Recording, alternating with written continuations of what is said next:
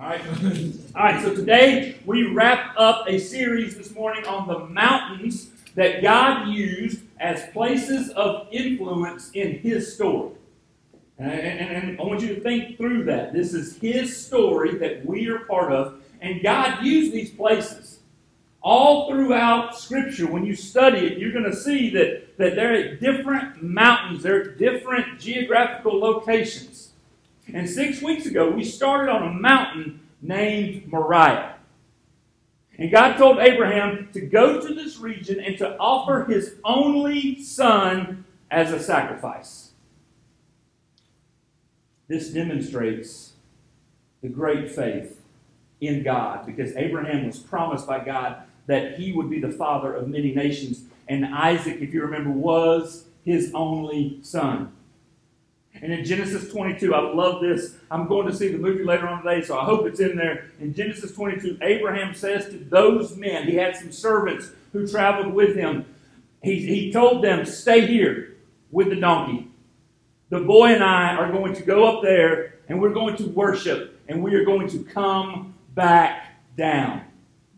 Abraham knew that Isaac was not going to be my only son. He knew that there was going to be a lamb that God would provide. He didn't know how.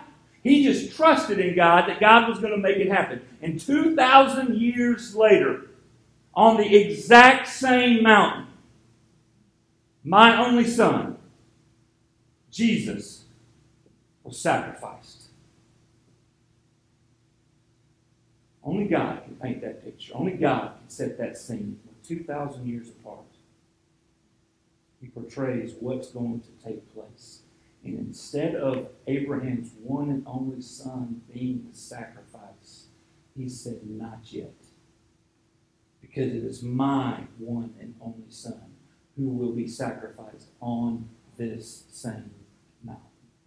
So that's where we began. We walked through the Old Testament, and we walked through some of the places that Jesus had some significant events take place in his ministry. And normally, on this day, we celebrate the aftermath of Calvary, right? We focus on the celebration of new life. We focus on the resurrection.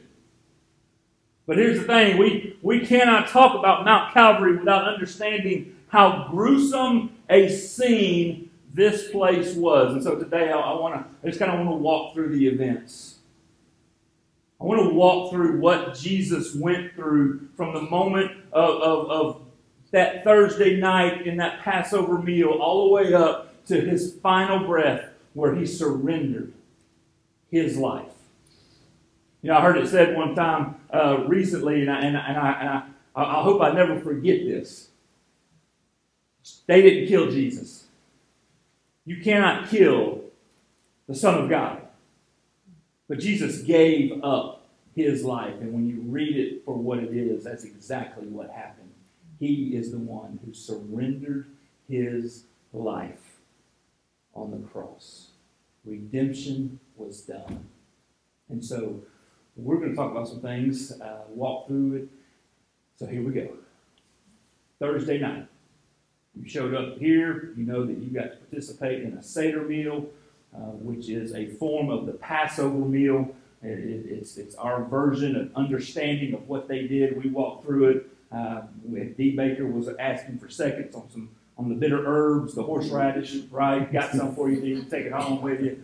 And we did that. We did that in this room, out of this Passover meal, and out of that comes the Last Supper, which we take every single Sunday here at church. And so Jesus told Peter and John, go into town and make the preparations for the Passover. And so they go in, and on Thursday night, between 6 and 9-ish, if you will, don't hold me to the exact times, Jesus has a final meal, the Passover. He has it in an upper room. He has it somewhere in the southwest part of Jerusalem. This is where Judas leaves to go and betray. Later on that night, 10-ish, if you will, Jesus and his disciples leave that house and they go to Gethsemane. They go to the Mount of Olives, which is kind of on the northeast part of Jerusalem. They go there and they go there to pray. And so you gotta walk a ways for this to happen, right? And then later on after that, 11 o'clock, into between 11 and this 2 o'clock hour, Jesus goes into the garden and he's praying. He prays for 3 hours. We know that. And he goes back to the disciples twice. And he has to wake them up both times. He's calling them, hey, pray with me. Like you don't understand what's about to happen, so pray with me. And during the third hour that he's up there praying, the Bible tells us that sweat is just pouring. Sweat is coming out in the form of blood out of his arms, out of his body. The angels, it says, how about this, actually come and they give aid to Jesus in that moment. Once Jesus, if you will, gets the composure, he goes back and he wakes them up one more time. And off in the distance, in the Kidron Valley, he sees torches coming towards him. Come, my time is at hand. So somewhere between 2 and 5 o'clock, Jesus is arrested, and there's all kinds of melee that goes on there. They bind him, they cuff him, and he's taken to Annas' house. Annas was the high priest, and but Caiaphas is the high priest, so he goes there first. Then he goes over to Caiaphas. They put a blindfold over him. They cover his head. They smack him around some. They pull chunks of his beard out. Then about 5 o'clock, once daybreak, and there's all kinds of events that have taken place. Jesus is brought out into a courtyard, if you will, and cock-a-doodle-doo, a rooster crows. And it's the third time that Peter denies Jesus. And they saw each other. They blindfold Jesus again. They beat him as they take him to Pilate's praetorium. Pilate's wife, if you remember, says, you need to get out of this situation. Let them handle this. This guy has done nothing wrong. But Pilate just can't help himself. So Pilate, then early that morning, hearing that this man is from Galilee, he sends Jesus away from his house, and he sends him to Herod, who's the king at the time, and he sends them down there, and Herod and Pilate don't live that far away, and Herod's like, great, finally, you're here. I've heard all about you. Do some miracles. And Jesus gives him nothing. Doesn't even engage in conversation. And so this, of course, upsets Herod, and Herod now gets mad, and Herod's soldiers, they clothe Jesus in a royal robe, not the purple robe yet, but a royal robe. It's a bright white robe, and they mock him, and they tease him, and they beat him up, and they send him back to Pilate. And then afterwards, this is crazy, Pilate and Herod actually connect over this, and it says that they actually become friends. Pilate now has Jesus one more time. And so he's like, as he's engaging in conversations, like, I can't find any fault. And I'm like, what's the claim against this guy? Well, he claims to be king. Well, is he your king? Pilate's the Roman leader of this region. And the Jews who won't go into Pilate's house for fear of being defiled. They have to stand out on the street. And then they tell Pilate, we only have one king, and his name is Caesar. And so Pilate doesn't know what to do. So he brings out, as is custom, he brings out the worst of all the criminals. A man who was a murderer.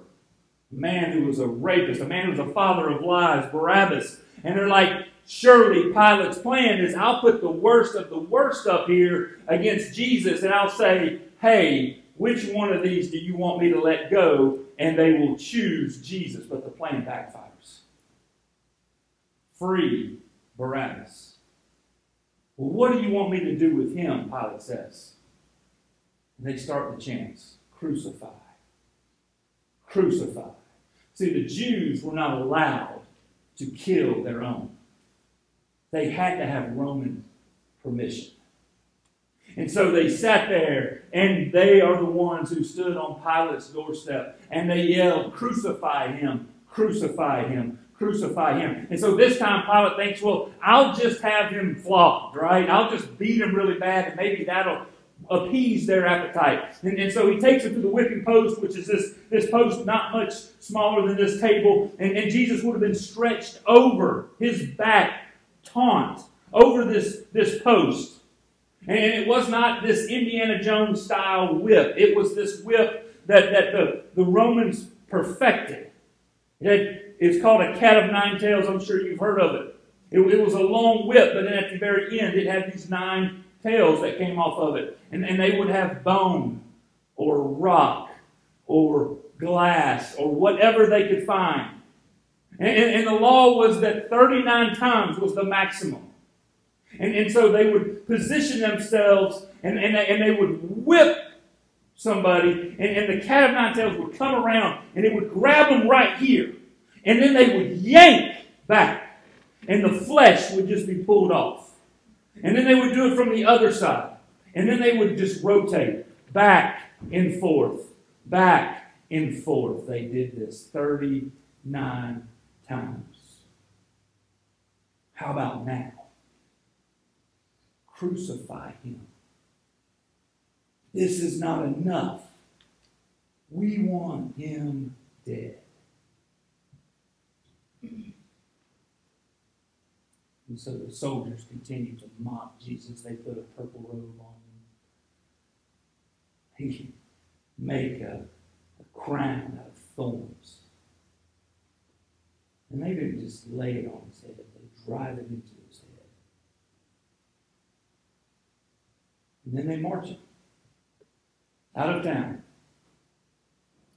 He has to carry his own cross.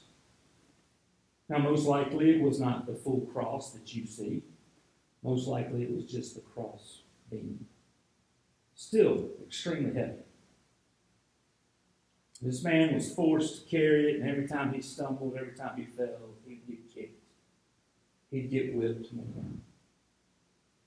He got to the point where he couldn't carry it, and so they grabbed a guy out of the crowd by the name of Simon, and he carried the cross the rest of the way. At about 9 o'clock in the morning, they lay that cross beam down, and they lay Jesus on the cross. And the Bible tells us that they offer him some wine and some gall. Gall, if you will, is a drug. It's not really designed to kill the pain. It's really designed to cause them to hallucinate, to speak out of their mind, to act like a babbling fool, if you will. And they tried to give it to Jesus, and he rejected this wine. And then they drove the spikes through the hands and the feet. And back then, scientists tell us that they considered the hand anything from the elbow down. And so somewhere in here, they would drive a spike through his arm and stretch him out. And stretch him out. And then through the tops of his feet. There's not a good place for any of this. And so they then stand this cross up, and it drops down into the hole. The force of his weight pulling down, ripping nerves. The Bible bookstores do an injustice to what we see. We have the paintings of Jesus on a cross with a couple of thieves to his left and to his right, on a hill far away, with a cross up in the air. He was probably a foot off the ground. He was at a major intersection. You see, Rome didn't have, a mighty artillery of nuclear weapons to protect their borders and to be a threat to everybody else. And so you know what they did? They used intimidation. And this was a tactic that they used throughout the Roman Empire to deter uprisings. And so they would put these prisoners on crosses at major crossroads so that when you're coming into town, you see the criminals. They also do it so that you could mock and laugh and spit upon them because, after all, they're criminals. And so Jesus is there probably a foot off the ground. He's at actually a major intersection, which today, where they think this particular crucifixion took place, there's actually a bus station on this same piece of ground right now. That's how busy of a place that historians think this is. A major crossroad up on Golgotha. And on the cross, Jesus says 7 things. And here's the thing. The science behind crucifixions are actually very fascinating. What the Romans learned about torture was incredible. To say anything hanging on a cross is an excruciating feat.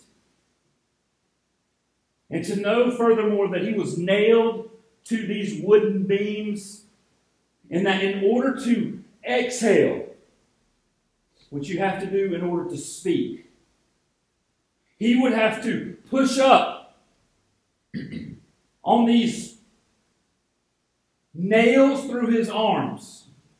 And every time you pushed up, the nerve endings would cause an excruciating pain. So think about it. The very first thing he says, Father, forgive them. They know not what they do. I mean, think about that moment, knowing that you're there, you've already endured an incredible amount of pain, you've been made fun of, and to utter anything, it's going to be painful. And he says, the very first thing, Father, forgive them, because they just don't understand. So it makes that all the more significant.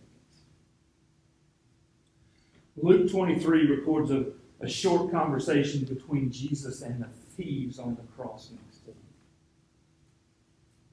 It's actually one conversation. He says this in verse 34, and Father, forgive them, for they know not what they do. And they cast lots to divide his garments. And the people stood by watching, but the rulers scoffed at him, saying, He saved others. Let him save himself. If he is the Christ of God, his chosen one. The soldiers also mocked him, coming up and offering him sour wine, and saying, If you are the king of the Jews, save yourself. There was also an inscription over him, This is the King of the Jews. One of the criminals who were hanged railed at him, saying, Are you not the Christ? Save yourself and us.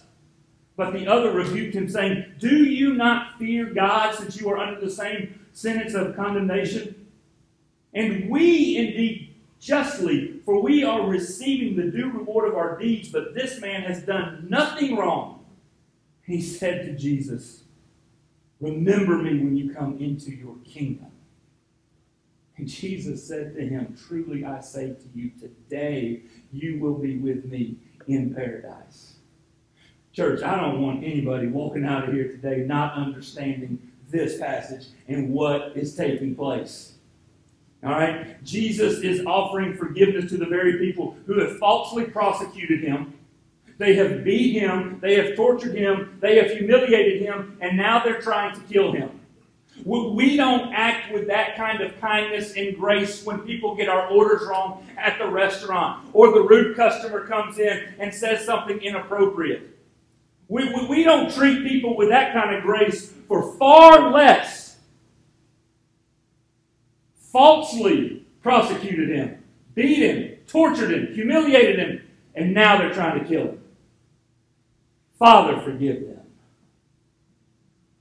And I want you to know right now, there is nothing in your life that you cannot be forgiven from. Nothing. And Jesus has already extended his grace to you and I. And all we have to do is ask for it. 1 John tells us that if we confess our sins to him, he is faithful and just to forgive us our sins and to cleanse us from all wickedness. It's not enough that we just ask him into our heart. Church, there's got to be some confession. There's got to be some realization of, man, this is what I have done wrong. And not just, oh God, I'm a wretched sinner, please forgive me. But a listing of the sins. And it doesn't have to be to me, it can be him. That's who it needs to be to him. And he is faithful and just to forgive. And then, church, cleanse us from all wickedness. Then, one of the thieves chimes in the mocking. He starts making fun of Jesus. And then the second thief has a little sense, has a little wherewithal of what's going on. And if you realize and you recognize this person right here, this thief, is the only person who publicly defends Jesus in this entire time period. He's the only one. Everyone else is either scattered, they've denied Jesus, or they've condemned him. And this thief has a very simple statement and request. This man has done nothing wrong. That's what it says. This man has done nothing wrong. Jesus, remember me when you come into your kingdom. All right, this is a serious moment, but every single one of you right now are distracted. I don't know what it is. I don't know. It's not. No one in here. Everybody, eyes up. Everybody's up. Everybody. Okay. No one's struggling to breathe right now. Okay. We're good. All right. Back here. I heard it too. Like, I thought somebody was stuck in the air conditioning then. Okay, that's what That's what it's like, what is going on? All right. Michael, good job, Michael. Way to distract me more. This man has done nothing wrong. And then he throws it out there. Like, I may as well. Remember me when you come into your kingdom. He didn't even know what that looked like. All he knew is that Jesus was falsely accused. He didn't have a grand knowledge of it. And Jesus assures him that he will be in paradise. And here's the thing, church. This thief, he can't bring nothing to the table. Can he? He can't bring anything to the table of Jesus' ministry. He can't tithe. He can't serve others. He's nailed to a cross. He's about to die. He can't go to church. He can't go tell other people about Jesus. This guy has absolutely nothing to offer Jesus. You ever feel that way? You ever feel that, man, there's absolutely no way God can use me? Man, I've messed my life up so much. There's no way. We got a guy that's been coming to church. I want you to know, man, I've been meeting with this guy. I was hoping he's going to be here today. He needed to hear this. He feels like, man, there's absolutely no way with my past and the things that I've done that God can use me. There's no reason God would want me. And Jesus looks at this thief who has absolutely nothing to give. He says, today you will be with me in paradise. The church was a thief. Jesus does not offer salvation because of the potential that we have. A lot of talented people in this room. You're all talented. Jesus doesn't offer salvation to you because of how great and wonderfully made you are and the fact that you've got some things you can bring to the table.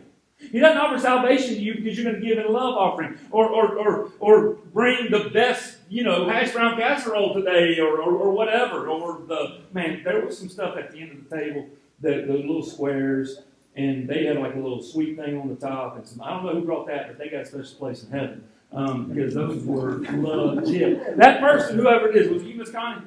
I think so. Yeah, see, God's not giving Miss Connie, God's not giving salvation because she makes a wonderful dessert.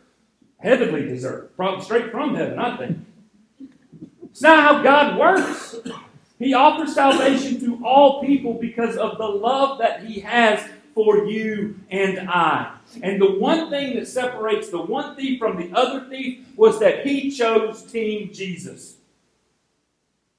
He just asked. And Jesus, this guy's done nothing wrong. And my buddy Virgil Grant says this: the Father knew He was going to have to treat His only Son like a criminal in order for Him to treat the criminal like His Son. He loves us so much that He was willing to treat Jesus like a villain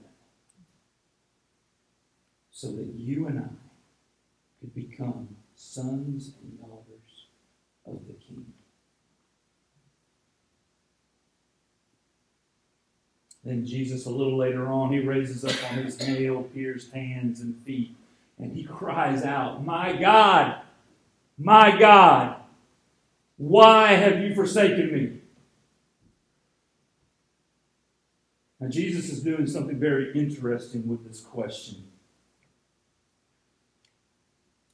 There are 4 levels of biblical exegesis, and one of the methods of rabbinical teaching from one rabbi to an audience for them to understand Scripture was a process called Rimza. Say Rimza.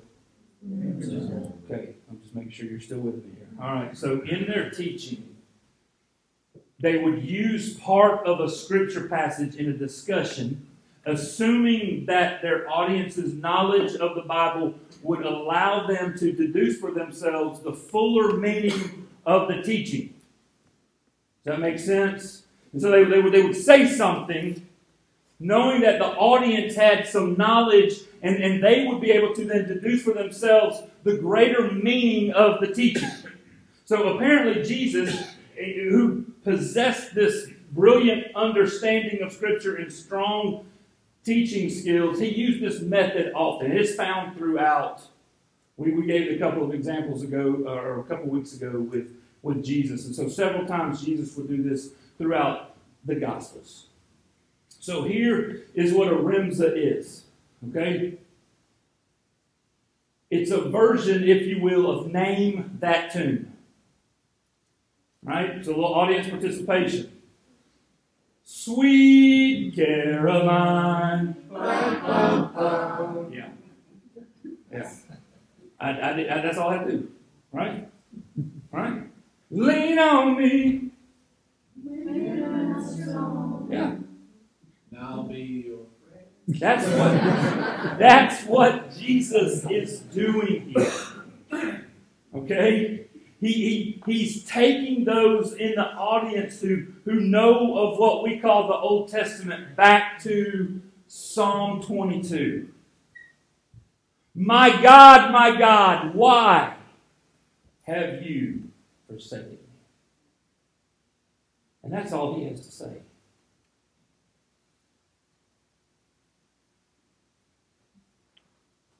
Because the psalm written by David 1,000 years earlier is a walk through what Jesus would endure on the cross. And just like you could finish the song lyrics, the Jewish people in the audience would be familiar with the rest of the song. Verse 1. My God, why have you forsaken me? Why are you so far from saving me from the words of my groaning? Jesus is on the cross suffering. And if you study it on your own, we're not going to do it here because it would take hours to do. David goes on within the flow of this poem, and he writes in extreme detail what Jesus will endure 1,000 years later. He says things like verse 14, I am poured out like water.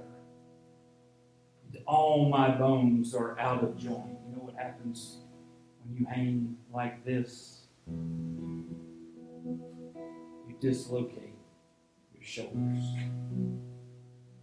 My heart is like wax. It is melted within my breast. My strength is dried up like a potsherd. My tongue sticks to my jaws. You know, they offered Jesus wine a second time. It's real interesting. I got to thinking, why? Why is there a full jar of wine? Why is there a sponge? What's the significance of this? And truth be told, I studied way too much into this than I should have. But one of the historical theories of Roman executions was that these were carried out by infantrymen. And infantrymen would have a field pack. And within that field pack, they would have a couple of necessary tools for survival. One would be a sponge, and one would be a small canteen-like jar that is used to disinfect the sponge. See, the sponge was used for cleaning themselves. The sour wine and the vinegar would be used to disinfect. So essentially, when Jesus says, I'm thirsty, when he says that my tongue sticks to my jaws, they offer him sponge, sour wine, vinegar.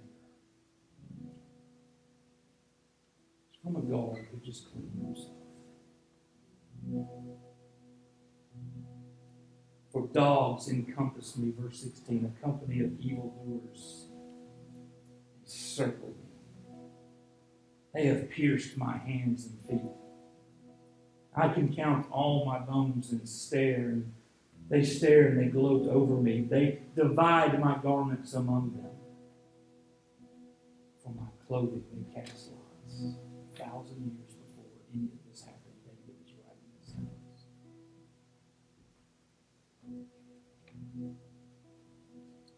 The last two verses. Verse 30. Posterity shall serve him. It shall be told of the Lord to the coming generation. They shall come and proclaim his righteousness to a people yet unborn, that he has done it. What David is saying is our children will also serve him. And our children's children will serve him. Future generations will hear about the wonders of the Lord. They will hear about his righteous acts. It will be told to those not yet born. That's you and I. We're here today because generations told generations to come. And generations told other generations about it. And here we are today. We are the not yet born. And there's a generation of people out there right now who've yet to buy into the love and the grace that Jesus offers on the cross. In the last line, they will hear about everything He has done. Church, are you going to be the ones to tell them about everything He has done? Father, we love you. We thank you for your grace. We thank you for your mercy. God, we cannot grasp the kindness that you have for us.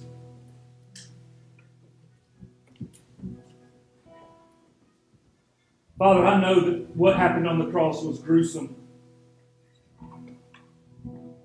And I can't imagine what you as a father experienced in that as well. But we know this, whatever your feelings are, whatever your feelings were, your love for us is greater. And so, Father, I pray right now. I pray right now for this audience. I pray for the ones who hear my voice when they watch this later on. God, that if there's not decisions to make you not just Savior, but Lord, God, I pray that you put a convicting spirit within us.